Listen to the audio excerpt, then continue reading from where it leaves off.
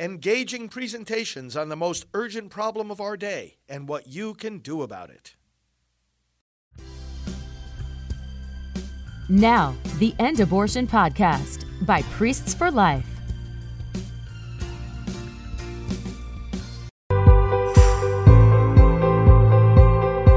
Well, hello friends, pro-life leader Frank Pavone here, National Director of Priests for Life. Welcome to our time of prayer and scripture reading on this, a very important day. Well, it's Patriot Day because it's the anniversary of the terrorist attacks, September 11th, 2001. So we want to pray in memory of that, in honor of America, American heroism, the values we hold, starting with the sanctity of life, because that's what was attacked on that day for all of us. And we put ourselves in the presence of the Lord, remembering that day. We're going to read a scripture here from Genesis that really speaks to what the profound evil was that was perpetrated on us that day. And then we'll pray for continued healing for our country. In the name of the Father, and of the Son, and of the Holy Spirit, amen. Lord, we place ourselves in your presence on this somber memorial, on this sad day that recalls a great tragedy for our nation, a great tragedy for humankind, because this attack on innocent life that occurred was, as is every attack on human life, an insult and offense to all of us. We are united by our common humanity, shared by born and unborn alike, shared across ethnic lines and other kinds of divisions. And Lord, we are insulted by this kind of activity, this atrocious behavior that treats human beings as disposable. Lord, we thank you for the freedom that we enjoy, and we are aware that there are those in our world who hate that freedom and who would want to take it away from us. Lord, as we recall what happened on that day in 2001, enable us to experience your grace, mercy, and healing, and enable us, Lord, to discover a new resolve to protect life and freedom and America. We ask all this in the name of Jesus the Lord. Amen. Friends, the scripture I'd like to share with you today is from the book of Genesis, chapter 4. Cain brought an offering to the Lord from the fruit of the soil, while Abel, for his part, brought one of the best firstlings of his flock. The Lord looked with favor on Abel and his offering, but on Cain and his offering he did not. Cain greatly resented this and was crestfallen. So the Lord said to Cain, "Why are you so resentful and crestfallen? If you do well, you can hold up your head. But if not, sin is a demon lurking at the door.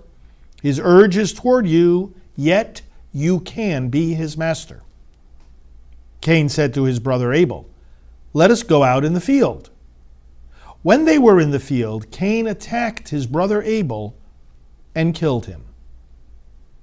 Then the Lord asked Cain, "Where is your brother Abel?" He answered, "I do not know. Am I my brother's keeper?" The Lord then said, "What have you done? Listen, your brother's blood cries out to me from the soil." The word of the Lord. Thanks be to God. They were the first brothers. And sadly, the first murder in human history was a brother upon his own brother. The first murder. The shedding of innocent blood. The action that looks at another human being and considers him or her to be disposable. It can be rejected, it can be discarded like a piece of garbage. This view toward human life, exactly the opposite of what God expects when He puts human beings together. Love your neighbor as yourself, the greatest of all the commandments, right? Love your neighbor, recognizing that he, she is a person like yourself. That is, of equal dignity. That no human being owns human life or can enslave, manipulate, or possess another or have veto power over life and death of another, but rather the only proper response to the human person is that of love. Total respect, looking at that person as God's possession, not ours. Never looking at the person as a means to an end, but as an end in and of themselves. A person with equal dignity to the rest of us, a reflection of the glory of God Himself. So Cain killed Abel. Now we notice what happens here is that Cain goes ahead then and makes an excuse to God. Instead of being accountable, instead of taking responsibility, he makes an excuse. Am I my brother's keeper? And the question contains the answer. We are our brother's keeper. God is asking this question because when God creates human beings, when God creates human life, when God creates and calls us to a human community, He is entrusting us to the lives of one another. He's entrusting us to the protection of one another.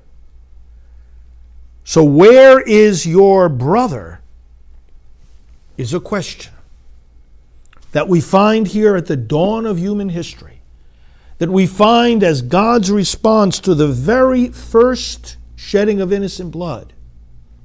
Where is your brother? It's a question that will echo down through the centuries, confront the mind and heart of every single person in every generation. Where is your brother? Is a question that we will have to answer at the judgment when we are brought before the Lord in that awesome assembly where He will ask for an accounting of each one of us, the general judgment. And He will say to us, when I was hungry, you gave me to eat, but when you will say to those on His left, when I was hungry, you did not give me anything to eat. What is He saying there? The same thing. We are entrusted to the care of one another. So where is your brother? Is a question that echoes not only throughout human history, but into the next life as well, into that awesome day of judgment. It was a question that arose at the Nuremberg trials. Where is your brother? Well, you're just carrying out orders, or is there some principle in human nature that says we don't kill the innocent? It was a question that arose in front of the United States Supreme Court in 1973 in that Roe versus Wade decision, when the court was considering whether or not it should legalize the killing of babies by abortion. You know what the court said? In that Roe v. Wade decision that did legalize abortion, now fortunately it's been overturned and the people can protect those babies if they so choose through the legislative process, but the answer that the court gave at that time was summarized in these words: that it is difficult to resolve the question of when human life begins. When those trained in the respective disciplines of medicine, philosophy, and theology cannot arrive at any consensus, the court said the judiciary, at this point in the development of man's knowledge, is not competent to speculate as to the answer. Boil all those words down into three, and it's I don't know. And isn't that exactly the same response that Cain gave to that question? Where is your brother? Cain said, I don't know. Now that was a lie. And it was a lie in 1973 when the Supreme Court said it, because we do know. We know exactly how human life begins. We knew it then. We know it now even better. We know that that's a baby in the womb. Are you your brother's keeper? Are we responsible for the lives of one another in the plan of God? Are we our unborn brother and sister's keeper? Does love your neighbor include love your unborn neighbor? And of course it does. What this reading also conveys is that the blood of the innocent that is shed on the land cries out. The person having been killed cannot speak anymore, but the blood can. And the blood does. And it speaks to God. Here we have God telling Cain, I can hear the blood. The ground, the passage from Genesis tells us, swallowed up the blood of Cain's brother Abel. This is why in 1 Corinthians 15 it's so dramatic when Paul says, and the Lord speaking through him says, death at the second coming of Christ will be swallowed up in victory. So death asserts itself in the world and the ground swallows up the blood, but death itself will be swallowed up by a greater victory in Christ that comes from a greater blood. Because the letter to the Hebrews tells us that thanks to the death of Christ on the cross, there is a blood that speaks more eloquently than that of Abel. Speaks more eloquently. In other words, this blood is calling for an answer. That blood of Christ calls for mercy. This blood, this voice calls for restitution, calls for justice. In fact, in Deuteronomy, in the 21st chapter, God gives prescriptions, he gives rules for what should happen if the body of a slain person is found out in the countryside. The people from the nearest city have to gather together with their priests and pray over this act of killing and say, Lord, we didn't do this, our eyes didn't see that, but please forgive your people because innocent blood has been shed on the land. If innocent blood is shed on the land, God says, I hear it. I hear the cry of the blood. And being that I've entrusted you to the care of one another, you've got to answer for it. So that's why in Deuteronomy 21 there's this ceremony by which the people have to answer for the shed blood, even if they weren't the ones who shed it. It's that community, it's that solidarity, it's that joined responsibility that we all have for one another. So this is powerful. The blood cries out, and thank God we have the blood of Christ crying out for us, that innocent blood that fell on the ground and that swallows up our sins, swallows up the power of death. So then we come to September 11th of 2001. Brothers and sisters, there are people who hate America. We enjoy the blessing of freedom in this country. Our founders gave us a system of governance that protects freedom. But there are people who hate freedom. On that day, we saw that hatred coming in from outside our country. And we rightly condemned the Taliban regime. We saw hatred for our country in the plotting and scheming of these terrorists who took our airplanes and flew them into our buildings. And thank God for the courage of those who fought back and prevented yet further tragedy by bringing down that plane over Shanksville, Pennsylvania. Todd Beamer and Let's Roll, right? Remember? We heard the recording of that. Courageous act by those passengers. Let's roll. We don't know how this is going to turn out, but we are going to give it everything that we've got. And in fact, they saved America from even more damage and heartache as that plane was headed for yet another target on that day. It's one of those days that, increasingly each year that we commemorate this anniversary, there are those who weren't even alive when it happened. It was 2001. So as we sit here in 2023, It's 22 years, and well, those who are younger than that, and there are plenty of you, don't have any recollection of that day. But those of us who do, it's one of those days that you always remember where you were, what you were doing, what you were saying, what you were thinking, and how you were feeling. Let's go back to that day for a few moments, because we must never forget. And the sentiments of that day, the feelings we had, the fears we experienced, the realization that we came to of how there are these people who hate our way of life, needs to empower and strengthen us for the days and the fights that are ahead. I was in New York. I was in New York City that day. We were, as Priests for Life, headquartered as a ministry on Staten Island. Now, that's one of the 5 boroughs of New York. It isn't Manhattan, but it faces Manhattan. I actually saw the smoke coming from those buildings before any one of us knew exactly what had just happened. It was a bright, sunny, cloudless Tuesday morning, September 11th of 2001. And we, at the time that the first plane hit the towers, we were having our staff meeting, our morning staff briefing.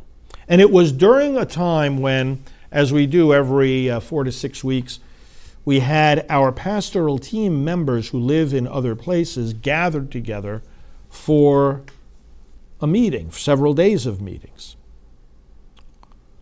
We finished our meeting, and one of our staff priests came into the room and said a plane just hit the World Trade Towers. And we looked at each other and said, that sounds strange. It's a bright, clear day. And we looked out the window of our staff meeting room, and there we could see, because the building faced where the Twin Towers were, we could see smoke rising up. And then, as happened to all of us, the word came out step by step, layer by layer, of the atrocity of what had happened, and then the second plane hit the second building. Now, we knew people that were in those buildings, and that added to, of course, the horror and sadness of everybody who lived through that day, no matter where they lived. If they knew people that worked in those buildings, they were concerned about them right from the start. And fortunately, for example, one of our volunteers at Priests for Life who did work in those buildings was spared that day. She was able to get out of the building, and her life was preserved. Another person who works for us now on our team was working in the second tower and was responsible for the saving, actually, of many lives, because the word was given in the building that everything was okay. They could stay in their places of work, and her instinct was correct, and it was different from that. And she said, "No, we have to get out of here." And so she led her whole department out of there. And indeed, it was the right call, obviously, because of what happened after that. It's a very traumatic day for many people. It is for all of us on one level or another, but for those that were more directly involved. And, I always remember that it wasn't quite that day. I mean, all day long we saw the billowing smoke coming from those towers. But the next morning of September 12th, I can just relive it now as I speak to you. I came out of our building, and there was this smell in the air. Again, we're on Staten Island, so we're some miles away from lower Manhattan. But there was a smell in the air. And I looked in that direction, and there were these columns of smoke. They remained there for weeks. And in fact, for years, we had just moved into that building the prior year. We were in that building 16 more years. And for so many years, as I would walk out the front door of our building, looking in that same direction, I would have the recollection of that day. the image of that day. On that day, as we saw the news unfold and the buildings then eventually collapsed, once they had collapsed, we got together in our chapel. And we had a Mass. And, you know, in the Catholic Mass, we do what many of you know as the Lord's Supper. And our associate priest, Father Dennis Wild, offered the Mass. So I was standing at the altar with him. And at a certain point during the Mass, he holds up the body of Christ. "This is my body given up for you," we say in the midst of the Mass. And I looked, and I could see in one glance the sacred host in his hand and the smoke coming from the World Trade Center in one line of sight. Because that's what was happening over there at that moment. "This is my body given for you." Those who were going in selflessly, our first responders, the rescuers, going in selflessly and literally giving their lives to save the lives of as many of our brothers and sisters as they could in that unprecedented scenario. "This is my body given up for you." In the weeks that followed, not only were there many funerals in the churches right around our neighborhood, and so many people, we would hear different stories each day of people whose fate we did not know, or they did not know, but then eventually they found out that they were confirmed to have been killed. Although that night we experienced just kind of the opposite. There were some people that worked in the building we knew about but did not have any idea if they had been able to get out. And that night I was sitting with one of these families in their home, and lo and behold, the person came just walking through the front door. It felt like a resurrection. You know, we didn't know if this person had died, and there he came walking into the door. That was such a great consolation. This happened to many people both ways, either discovering that they were alive or that they were not. But in those following weeks also, two things that really captivated our attention. First of all, the volunteer effort helping those rescue and recovery efforts, helping the people that were still searching through the rubble of those buildings. There was a lot to be done, and we had to help the helpers. So various people from our staff went into the city and provided some of that volunteer assistance. But then the other dynamic, brothers and sisters, was the flag. This flag that we have right here. Flags were everywhere. The flags that you would attach to the car window. You roll up the window, and then they're secured there, and the flags, you saw the flags flying on the sides of the cars. I got mine as soon as I could. And the other thing I did was our building, again, that faced Lower Manhattan, had many, many windows, 2 floors and a lot of different windows all around the building. We got these flags, about this big, and put them right on the windows, and then all the windows of the building. And then at night, we would keep the lights on in those different offices so that the people outside the building could see these lit up flags all over the front of the building. People in the neighborhood really appreciated that. And we were all in a very, very high moment of national unity, prayer, concern for one another, and patriotism. That patriotism. Because America was under attack. These were people who hate our way of life, who hate freedom, and they were showing it that day in a cowardly act, and we united around the flag. It was a time when many people discovered, and that's why this day has been named Patriot Day. People rediscovered what that means. You have a love for country because you have a love for God and for freedom, for human life, for dignity, for the opportunity to grow and to flourish and to pursue a business and an education and success in this world and service to others and service to the world.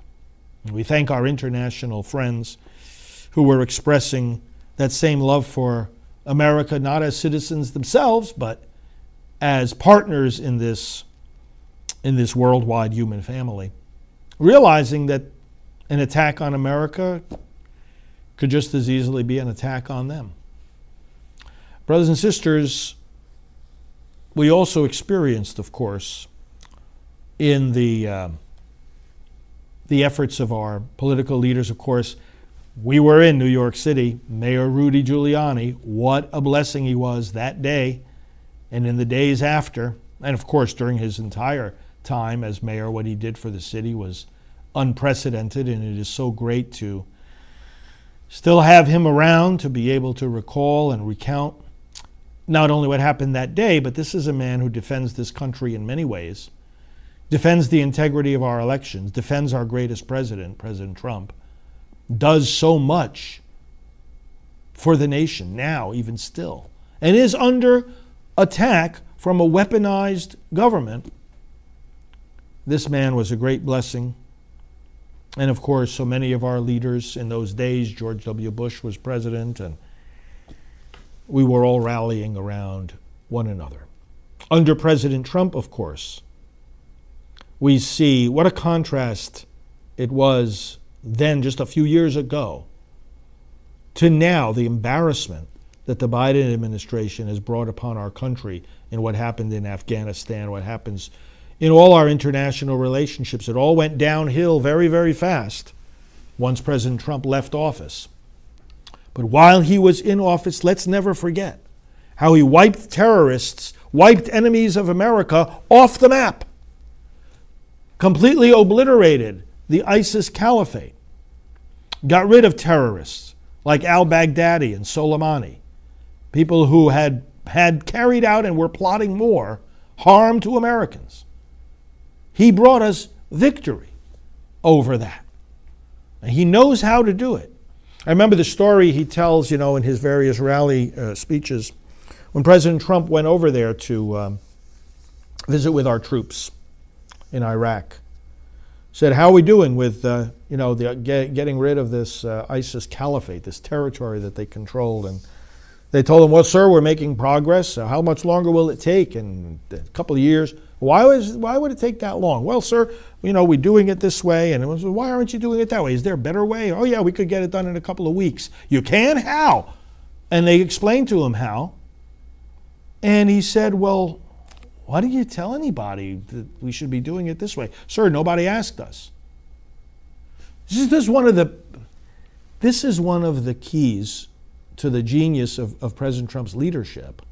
Because what he did there on the ground with the troops fighting ISIS was what he did in New York City at the construction sites of the buildings that he built. He talked with the workers. You go directly to the source and you talk about how you can get it done better. And he got it done better. And we wiped them away, this enemy of America. Brothers and sisters,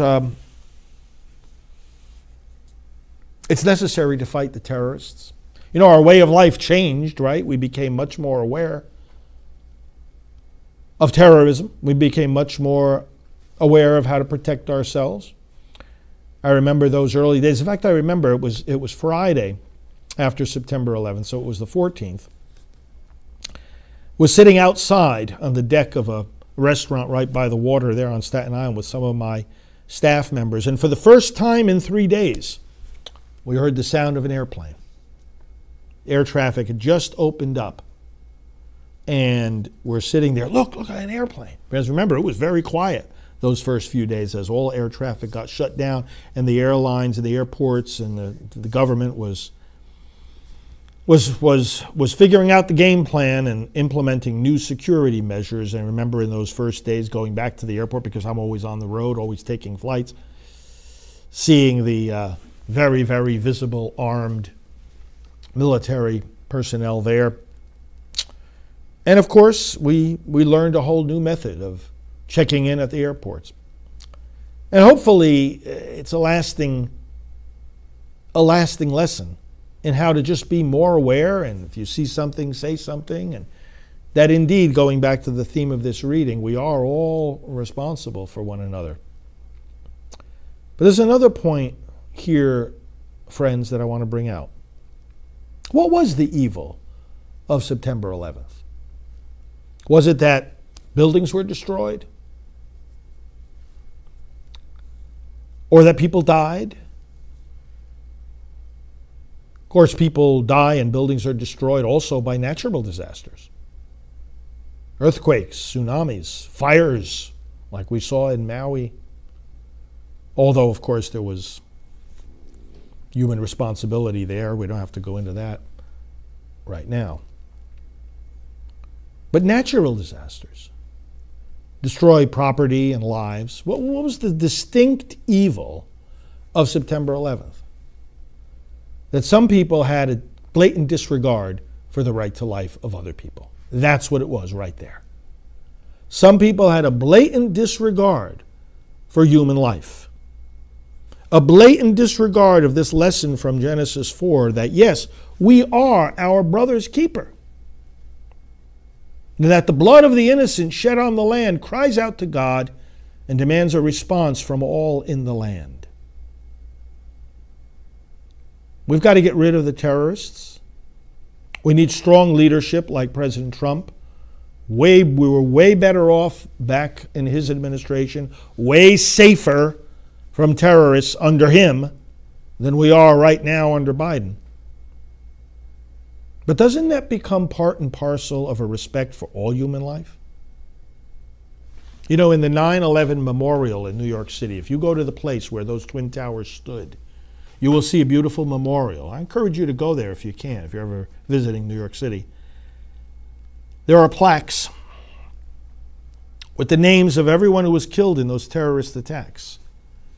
And on 11 of those plaques, it had a mom's name, and it said, "and her unborn child." 11 of those names, and they're included in the count of lives lost that day, and her unborn child. Doesn't our response to 9/11 require us to renew our respect for every human life? The respect we have for human life doesn't make distinctions between how they get killed. Whether the instrument of killing is an airplane, or a gun, or a bomb, or the surgical forceps of an abortionist. And whether the victim of the violence is 5 feet tall or 5 inches tall, whether that victim is in the womb or outside the womb, does not this occasion require of us, as we renew our patriotism, as we renew our love for freedom, as we renew our dedication to eradicate terrorism, isn't the deepest realization that has to happen here that every human life is sacred? You can't kill any innocent person using any tool in any place or circumstance. That's the deepest conversion that has to occur here.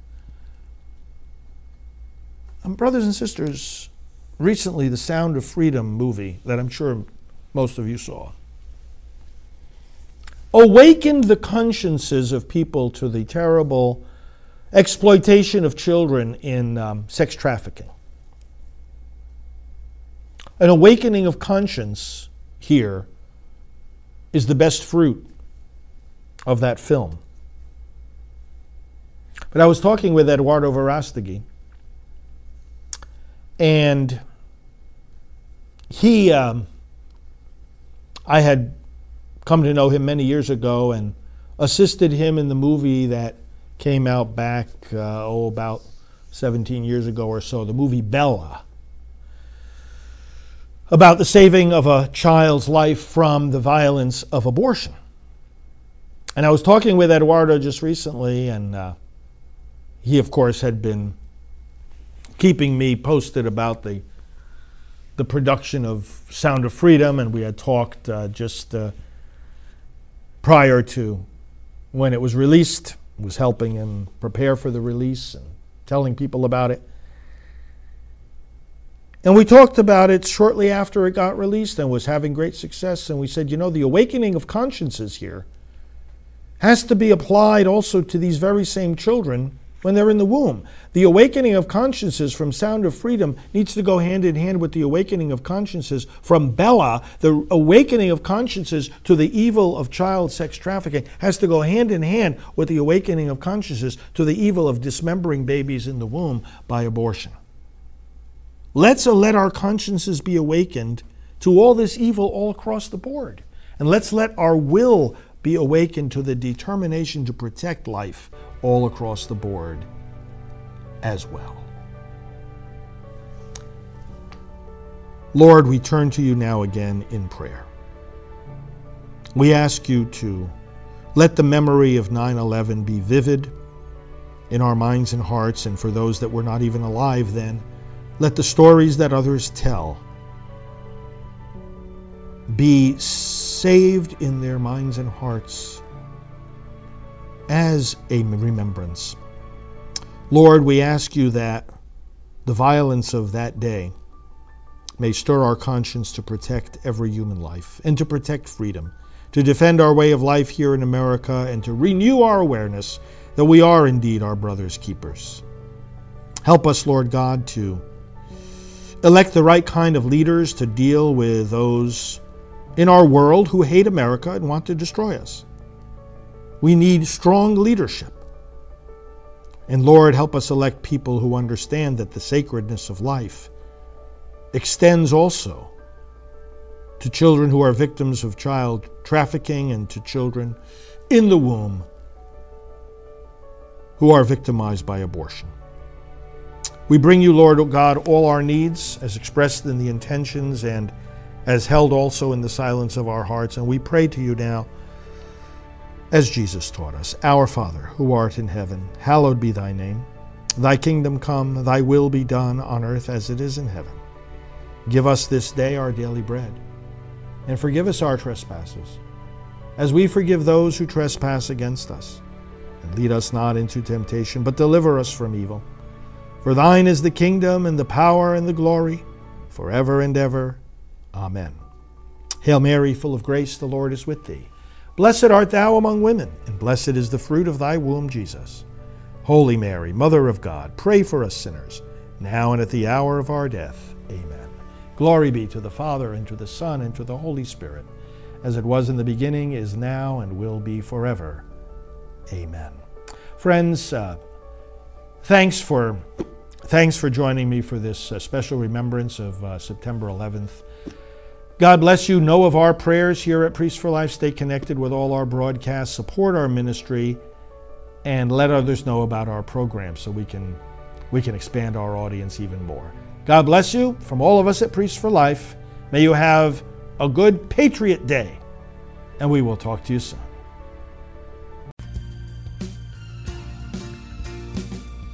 This has been the End Abortion Podcast. To learn more, to help end abortion, and to connect with us on social media, visit endabortion.net.